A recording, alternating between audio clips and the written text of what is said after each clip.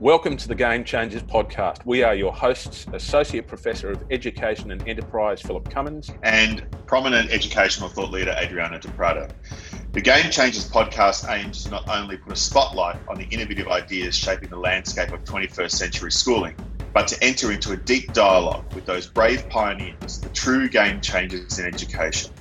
Those individuals that don't wait for permission, leaders in education who are actually courageous enough to make real change in their learning community, as they foster the growth of each young person in their care to ultimately thrive in a new world environment. These are their stories.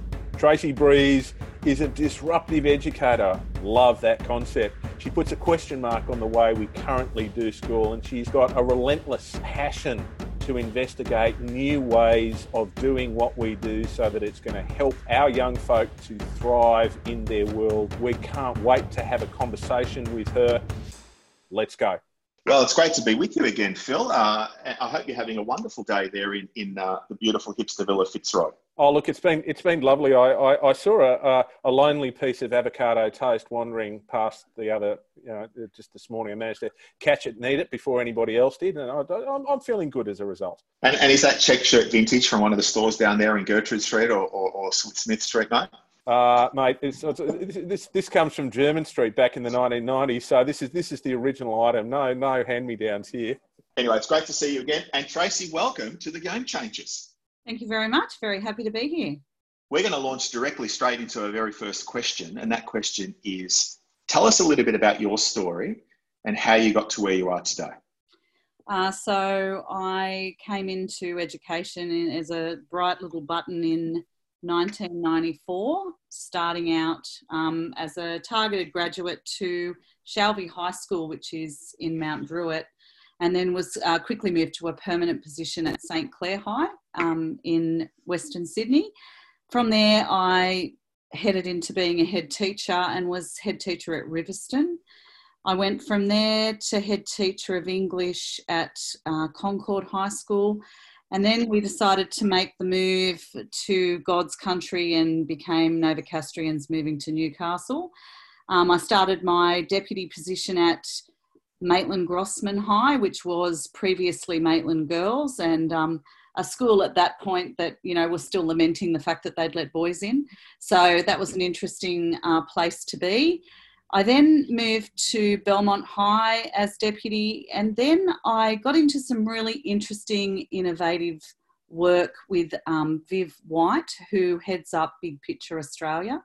Mm-hmm. And I worked with Peter Morgan, who was my principal at the time, and we developed a plan through the education department to set up a greenfield site at Cooks Hill, which is in Newcastle, and we started the first greenfield site in New South Wales of Big Picture.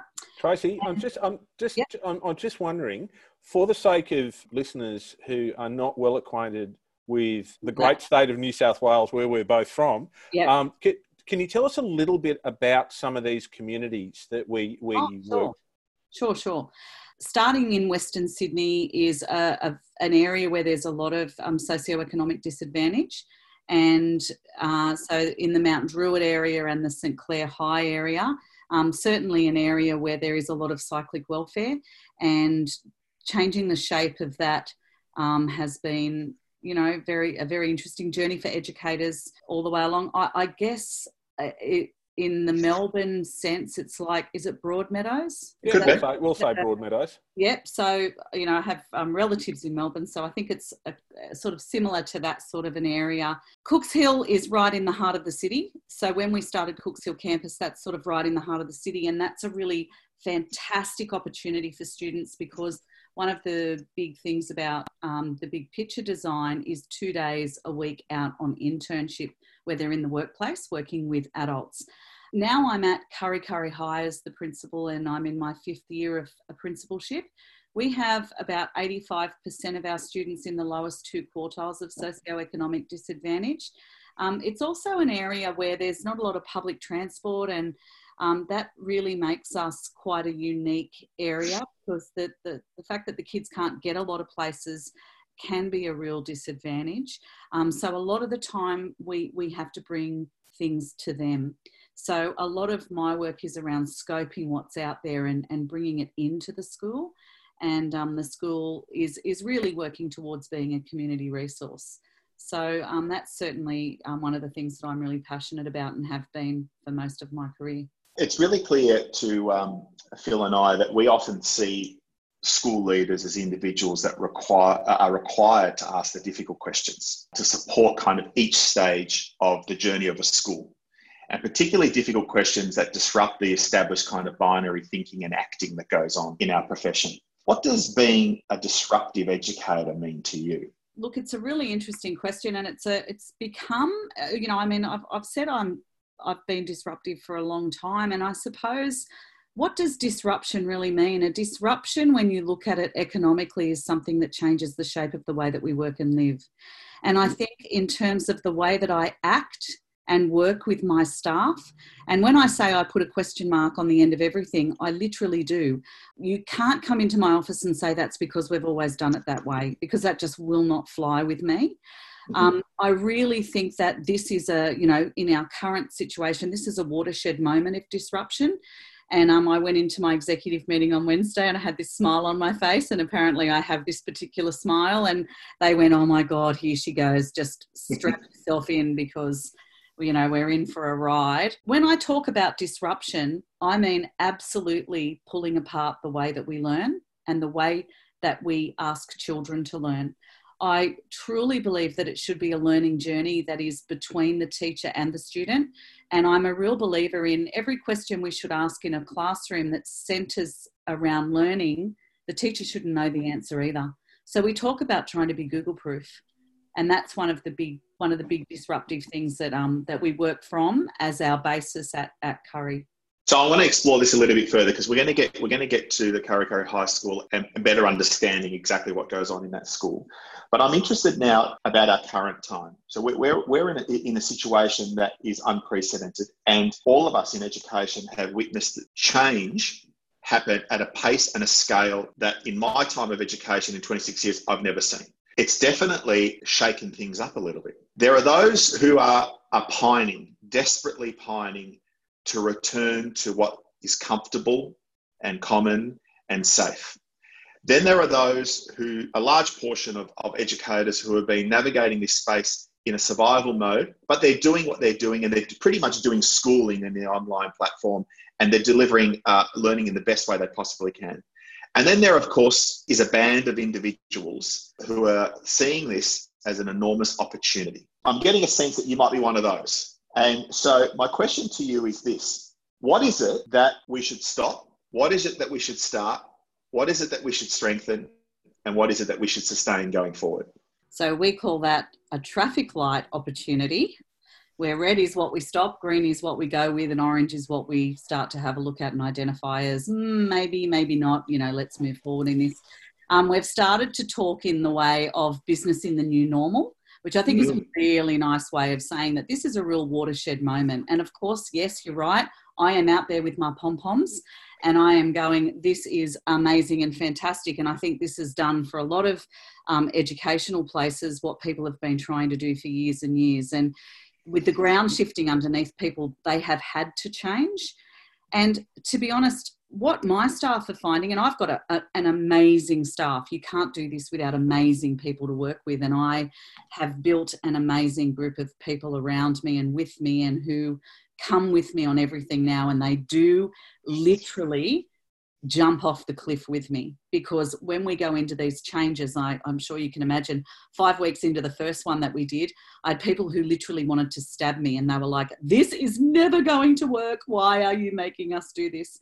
Is it with a parachute or with a bungee rope? We were on the bungee rope. There was no parachute, because, in the space of disruption, we often have no framework to work within. And we often don't have something where we can say, we've worked this way and now we're going to recalibrate that and work this way. And without having a framework that, teachers love a framework. Teachers love something to sit within, because for so long, teachers have been the ruler of that room. They are the sage on the stage, and they are the keeper of all knowledge. You know, we no longer need to know when World War II is and maintain that information. We can look that up on Google in 5 minutes. What we can't do is say what was the impact of World War II. And that takes the teacher. And that's where that paradigm shift of learning has to happen. So when we talk about that idea of really shifting and moving from this particular watershed moment, we've got to take teachers with us, and we've got to say, what have you learnt from this about yourself, about your learners, and about the way that we do schooling? And we've been surveying the whole way along, and we've actually put together a little film, which is quite cute, because we've surveyed all parents, all kids, all teachers, and it's quite the information that we get back. You know, one of the greatest things about schooling is there is so much mythology. Oh, that's the way that it should be done, and that's the way that learning happens. No, it's not anymore. And I think we've really shot a lot of this stuff out of the water. And, you know, we're delivering in 2-hour lots, and our staff are getting all of this time to collaborate. And they're going, what would happen if we actually got to work like this all the time, Tracy? I'm going, well, it says we can't. There is nothing in the ACE manual. There is nothing. ACE is Nessa up here with, you know, our board. There is nothing in the ACARA syllabus that says those hours must be face-to-face. Nothing. It just says they're mandatory and they must be delivered. How we choose to do that is actually up to us. Otherwise, distance education would not exist. So what a moment. Let's grab it. Let's go. Sounds amazing, Tracy. I'm interested in hearing you talk about what you're doing. Do you think there's a moral imperative for us to be disruptive in education? I think there's a moral imperative for us to continue to build amazing citizens of the future. And I don't believe the traditional system does that. I think we're hamstrung by sandstone universities who continue to want an ATAR. And I look in my own family and in my own situation, and I see successful people who do not go down that trajectory. So why does education only manage 10% of what we're doing? So then, can you share with our listeners a little bit about what you're doing at the school to act on that moral imperative, to do education for what it's supposed to do, and that's actually prepare our kids to thrive in their world, rather than jump through the antiquated hoops of an exam system that should be dead by now? So there are no exams in my school in Year 7 and 8, none at all. So we barred them in 2016, and we said there are other ways to assess learning, and we're going to look at how we use the general capabilities, which no one bothers to look at often, in the front of every syllabus known to man. And you say to people, you know, there's the first 9 pages of the syllabus, and they go, what? There's 9 pages at the front that aren't dot points about, you know, chemistry and whatever? Yeah, there are, and they're amazing, and you should read them. So we have partnered up with some amazing people from Sydney University, and their book is called Transforming Schools. And it's Miranda Jeffries and Michael Anderson. And what they've done is they've taken the 4 C's of communication, critical thinking, creativity, and communication, and they've actually turned them into a number of rubrics using the general capabilities. And so one of the things that we say now is this assessment for learning, or is this assessment of learning? Mm-hmm. And how are we fundamentally looking at the skills that we want our students to leave with?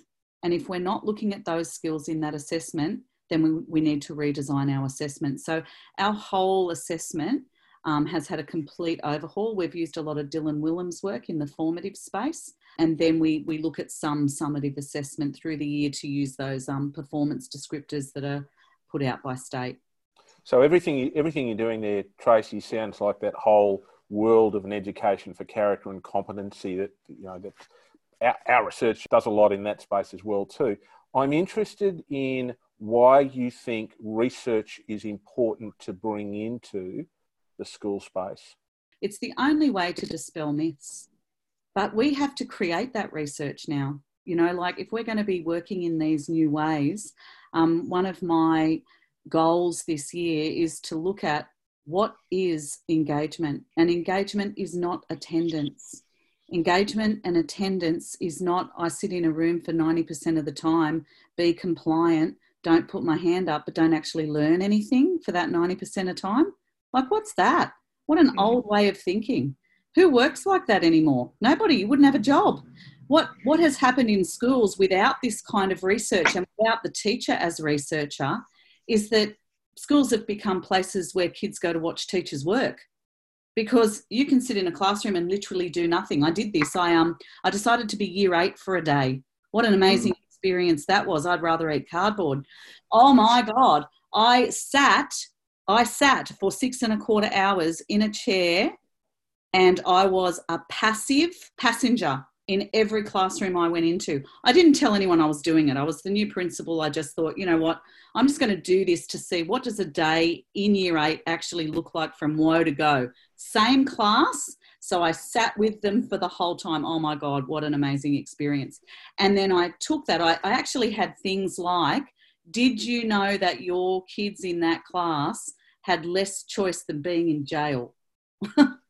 You know, in terms of the choice of the work, the choice of the pace of the work, the choice of when to do that work, the choice of when to talk, the choice of when to participate, the choice of what does that work actually look like and how do I want to show you my learning in that space. And it completely, as I said, has completely transformed the way that we run year 7 and 8, and our year 9 NAPLAN data last year, which I put to the very bottom of what we do, but it's a byproduct of what we have done. We were actually above state average for growth in every single area. Yeah, it's really interesting sitting here listening to you, Tracy, because what you're sharing is so transformational.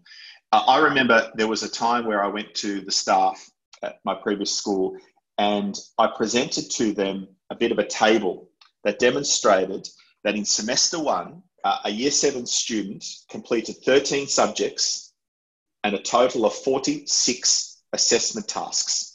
I pointed out to them that we are asking a non-fully formed human to undertake a lot of busy learning because we think traditionally dogma says that's the way we do it, and just simply do it to them instead of with them.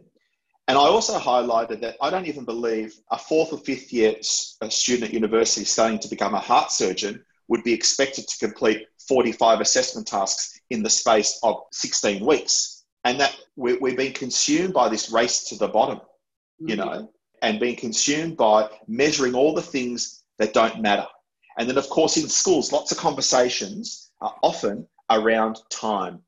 You know, this subject deserves more time because we value it more or whatever. And fortunately, we were able to break through that and eventually dismiss time and give everything equal weight and value in the eyes of the students and really pare back the volume of work that they were expected to do.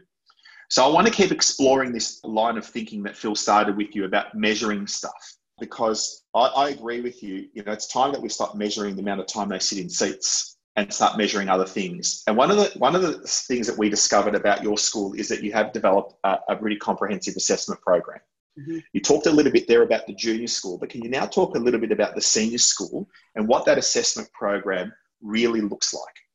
So I guess one of the things that has been amazing in our journey, and it's funny that you say that you did that assessment of how many tasks there were. I did the same thing, and there were 75 assessment tasks that kids had to do in year 7. And I said, for what? We've moved to senior school where they only have to do 3 tasks for each subject, mm-hmm. and we're asking 12-year-olds to basically kill themselves in this space. No wonder they're disengaged by the time they get to year 7 now, because that disengagement factor, when you look at the research, has moved from year 9 back to year 7. Yeah. So we were really conscious of starting in that year 7 space. One of the game changers for us has been this idea of peer critique. Mm-hmm. And it has totally shifted the way that assessment happens in our schools. So we don't assess in year 7 and 8 on A to E. We have going for green and going for gold. So nothing gets submitted until it's a C or above. So kids might have 15 edits before something goes in, but what we've taken away is, you know, that kid, that career D, D, D, D, D, D, D, D, you can't do that anymore because of the structural stuff that we've put into play in that junior school space. What we've really shifted into the senior school is the co-creation of the work and the tasks with the teacher and the students. So the teacher walks in and goes, right, here's the outcomes we have to meet. this is what I have to do. This is what we have to learn. Then they invite the students to say, okay, from this learning, how would you like to learn this? And how would you then like to show me that learning? So if it has to be a speaking task because, you know, we have to do 25% of a speaking task, the kids are going, I don't want to do a speech. We want to do a Socratic seminar. So we had the situation where we had the legal studies year 12 class who did a Socratic seminar for 45 minutes. There was not 1 second of teacher intervention in that 45 minutes. It was completely student run and student delivered. And we actually videoed it because it was just outstanding. So I want to explore this a little bit further then. So one of the mantras at the school is being active learners. And that's what you're really demonstrating in these examples that you're sharing with us. And you talk a lot about building this culture around the curiosity in all of us. How do you achieve that with your team? How do you get teachers as a collective efficacy, a body to move to a collective efficacy, I should say, towards tapping into the inherent curiosity that young people and all of us have to build a culture of active learners? Really interesting. We have our own learning question as an executive. So our learning question this year is, how do we become a more collaborative team at Kurri Kurri High School with focus? So one of the things we found was we weren't able to focus when we got into meetings. You know, we'd sort of go all over the place and we weren't focusing in on what were the key things that we were there to do. So what we've managed to do is completely shift the way that we look at our meeting times. We don't meet just for meeting's sakes. We absolutely set the agenda, and if there's nothing on the agenda, then we don't meet. And we also do these things where we go around the room and everyone has a voice, so that we're really honing in on and shifting ourselves into that active learner space. And every single executive meeting has at least 45 minutes of professional learning for us. So it's not just about doing the administrivia of school. So much of that can now go into an email. I don't have staff meetings. We don't have staff meetings. Staff meetings are 1, boring, 2, where you talk to people that only need 2 people to be spoken to and you're telling 70 people. Do not actually at all work to encourage learning. It's a one-way conversation in staff meetings. So we just got rid of them completely. And what we did was we shifted faculty time to professional learning time. So now in our faculty time, teachers are doing things like peer marking and corporate marking of tasks, reviewing tasks, looking at programs. We're actually putting the work that you would have done individually in an autonomous space when I first started teaching, now into a collaborative workspace. So we've really made that question drive then all the way down through the school. Tracy, this is just, you know, we're recording on a Friday afternoon. I'm just so excited listening to all of this. Makes me want to go back and I started teaching a few years before you did, and it makes me want to go back and be a young history teacher all over again. What advice have you got for listeners who are colleagues in leadership positions around the world about how you bring the staff with you? Because this is awesome. This is game-changing stuff. This is school the way it should be for so many people, and yet a lot of people would be frightened by this. A lot of people would be scared. A lot of people would be intimidated. A lot of people would be simply intransigent and hostile in the face of this, while another group, of course, would be super excited by it. And so how do you bring people with you? 2 things I guess I can say to that. A really wonderful principal up this way, who's now retired, came to my school because she was like really keen to see what the hell I was doing. And she's someone that I really admire and rate. And she said she walked into the school and she was there all day, and she stayed with me all day, and she looked around and saw the things that were going on. And as she was leaving, she turned around to me and she said, Tracy, I thought you were really stupid or really smart. And I'm happy to say it's the latter. I went, okay, all right, well, that's a good thing. Thank you.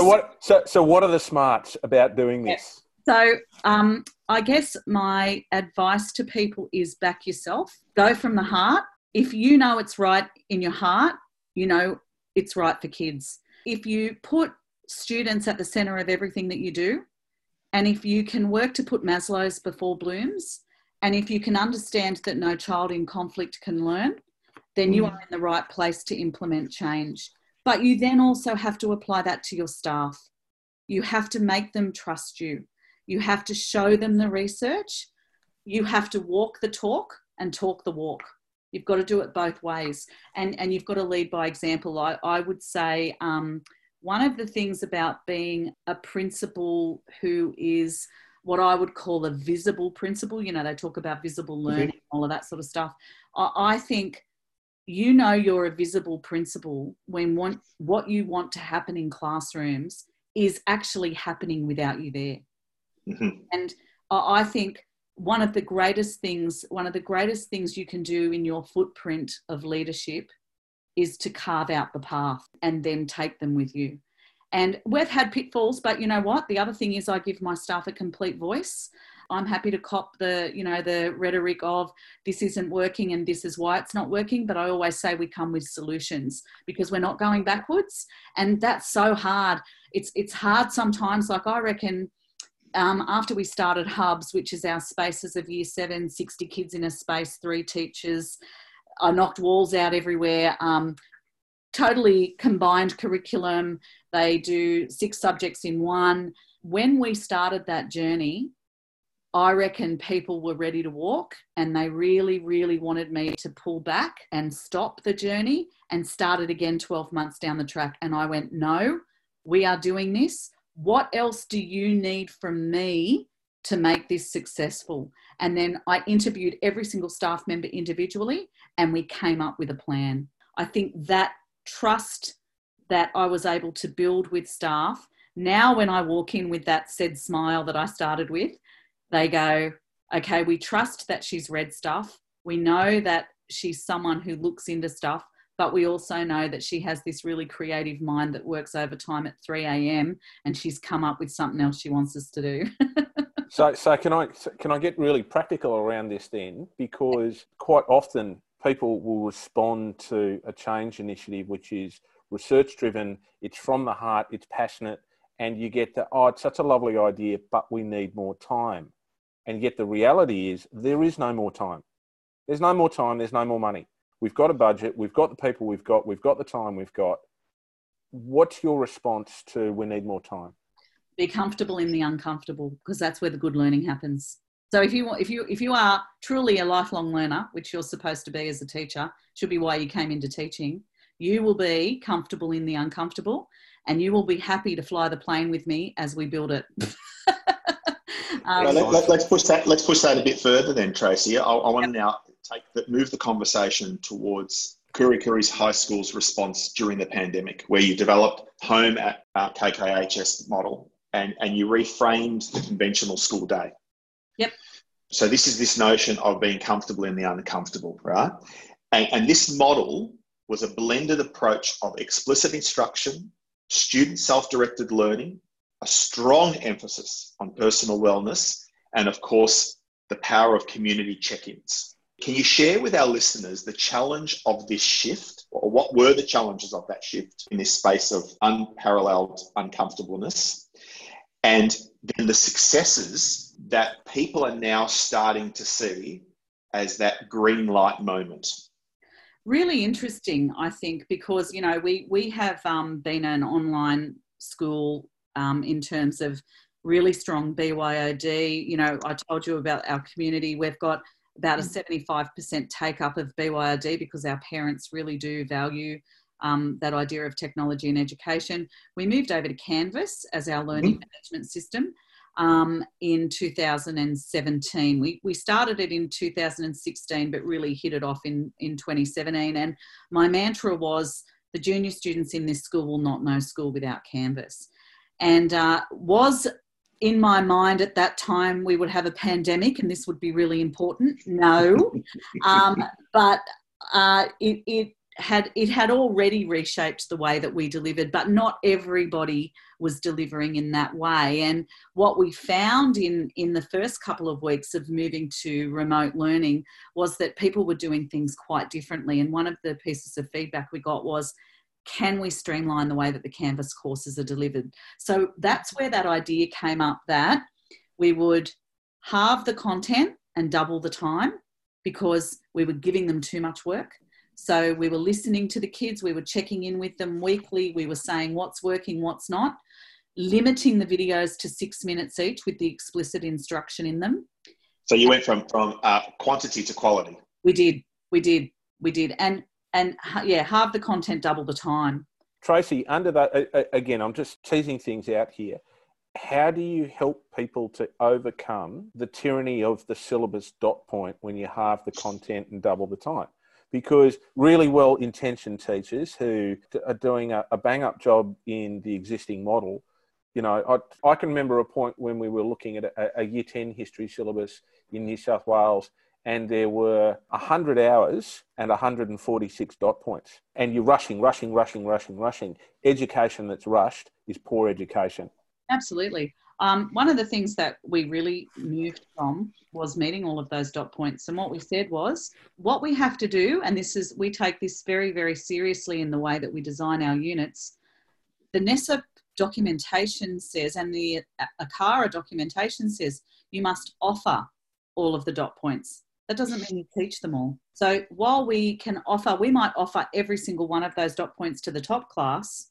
Well, if you're true to differentiation and you're truly differentiating for your kids, you are not teaching every dot point. But across the year group, you will offer every single one of those dot points. So we've totally transformed that too, because I've gone, this is stupid. We all know how stupid it is. We all know that the curriculum is well cluttered, and, you know, I don't understand why we had a system where we wrote a new syllabus and had people from the 1970s write it. Like, no offence, but that was not the syllabus that we needed in 2020, 20 years into a whole new way of learning, you know, but don't get me started on that.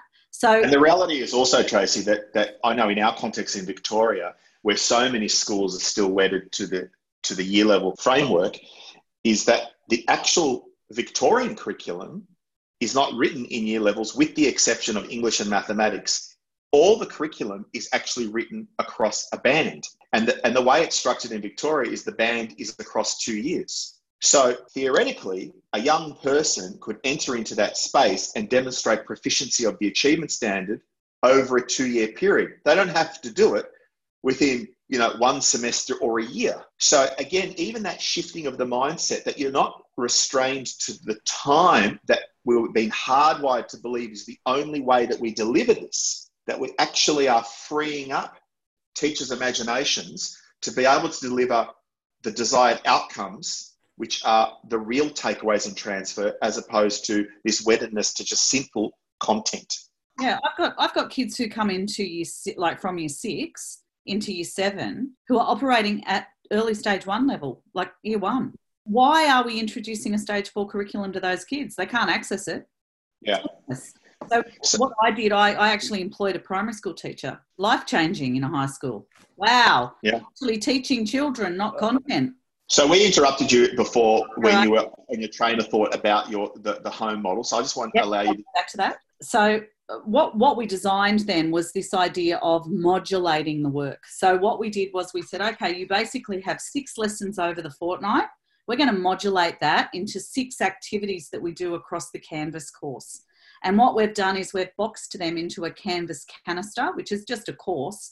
And what happens now is students have to complete that box, which is 2 weeks worth of work, and they have an exit ticket or a mastery path or some kind of exit strategy at the end of that 2-week block, and then it opens the next canister for them. So it's like gamifying that delivery, but students can then do it at their own pace, path, time, and place. Because we've got kids who are the only kids earning money in their families. So they can't access that work in the normal school hours. So what we're seeing is, and this is my thing about attendance and engagement, we're seeing those kids access that work at 8 o'clock at night, and they're doing it. Yeah. So, you know, that's been a real shift for my staff, because if you've got an instructional video, this is the other thing that's really changed up in that space. You have an instructional video that's 5 minutes. We've got the data that suggests that some of our lesser able kids are watching that video 5 times. Mm-hmm. So they're not hijacking the lesson, asking the same question 5 times, because you know they all do, because they don't listen to each other when they're talking. So you get that same question 5 times repeated. The students are pressing pause and play on their teacher and watching it more than once in order to go back and digest that information in smaller chunks before they move on to the next activity. So that has been amazing for our staff to see. And what a model of engagement that is. Tracy, I want to take you forward to that either sad or glorious day in your future where you'll retire, because it happens to all of us. And one of the challenges of schools who've had a period of intense creativity and progress and so on and so on and so on is that it all gets shut down next time. And, you know, every school leader, every principal needs the freedom to be able to reinterpret the delivery of an education according to the constituency of the school and its community and the mission as it changes from time to time. But nowhere does it actually say, okay, we're going to jump back to 1950 now. What steps do you think school leaders can take to make sure that schools keep moving forward rather than go backwards? I think there's a couple of things in that actually, and I think because I have been a school leader for a long time, I feel like I'm getting really old. I've been teaching for 26 years or whatever. There's a couple of really important turning points that I think really need to be examined when you go into a leadership position. What is your legacy? What is it that you want to hang around after you are gone? Because you're right, I'll eventually go. I don't plan to go anytime soon. I've got staff who send their kids to our school and they're saying you're not going anywhere. So that's a nice... That's good. That's good. Yeah. But I think that there are a couple of things about your leadership. I was one of those teachers that when I left, those programs left with me because I was that teacher and I was able to do it on my own, but it wasn't replicated. So I think your capacity to replicate across your whole staff and to really encourage every staff member to be a gun is really, really important. And then you've got things, we call it consistency of practice, consistency of processes, and consistency of policies. So what we've done is we've used those three areas to really say to staff, this is how we work at Kurri Kurri High. So when you come in and you're inducted into my school, you have 2 days of complete indoctrination. This is how we teach writing at this school. This is how we teach reading at this school. This is how we teach numeracy. You will use Canvas, or please don't let the door hit you on the way out. Tracy, I was going to ask you a question to finish off about the future of education, but I kind of feel that's a little superfluous in this conversation because I really believe you have explained that already to us in the time that we've sat here with you. So my final question to you is this: why is this work important to you? At my very core is a belief that every child deserves an education, and that is why I am in public education. And I truly am a believer that if the door doesn't open, then you go through the window. My biggest issue with education is that it is so middle class. It does not take in our Indigenous kids. It does not take in our poverty kids. I'm from, I'm not from a middle class family. My dad is from, a housing commission background with 7 kids in a very small house.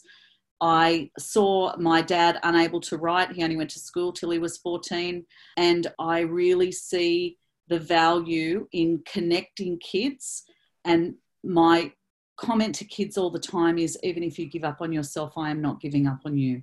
That is fundamentally why I believe that I'm a compassionate and empathetic teacher.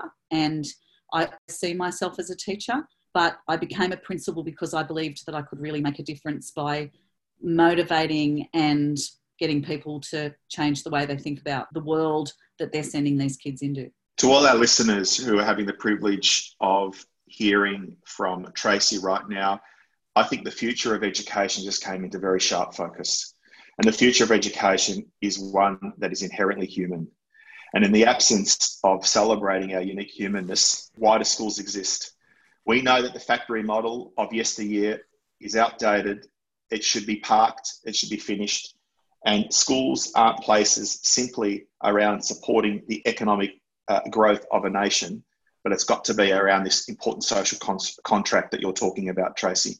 You know, Tracy, one of the things I learned very early on in my previous life in advertising and marketing, some might say that's a soulless undertaking, was one of the most important things was about the what, and that was that perceived value is what makes clients or customers want to engage with you. But actual value is what makes your clients or customers want to stay with you. Mm. For the last 45 minutes, what we have heard, Phil and I, is someone that operates from a deep value proposition that's personal, that's powerful, and that's purposeful. Tracy, it's been a true delight listening to everything that you have shared with us today. The community of Kuri Kuri High School are blessed to have someone with your not only expertise, but kindness. And I'm really excited to be able to tell your story and their story, because everyone matters. And I just wanted to say thank you very much for your time today. Phil. Oh, I've got nothing that can be said after that. It's awesome, Tracy. Keep going, keep fighting the good fight. And thanks for the opportunity of sharing your story with educators around the world. Thank you very much for having me. The Game Changers podcast is produced by Oliver Cummins for Orbital Productions and supported by Circle, the Centre for Innovation, Research, Creativity and Leadership in Education. Go to www.circle.education. The podcast is hosted on SoundCloud. It's distributed through Spotify, Google Play and Apple Podcasts. Please subscribe and tell your friends you like what you're hearing.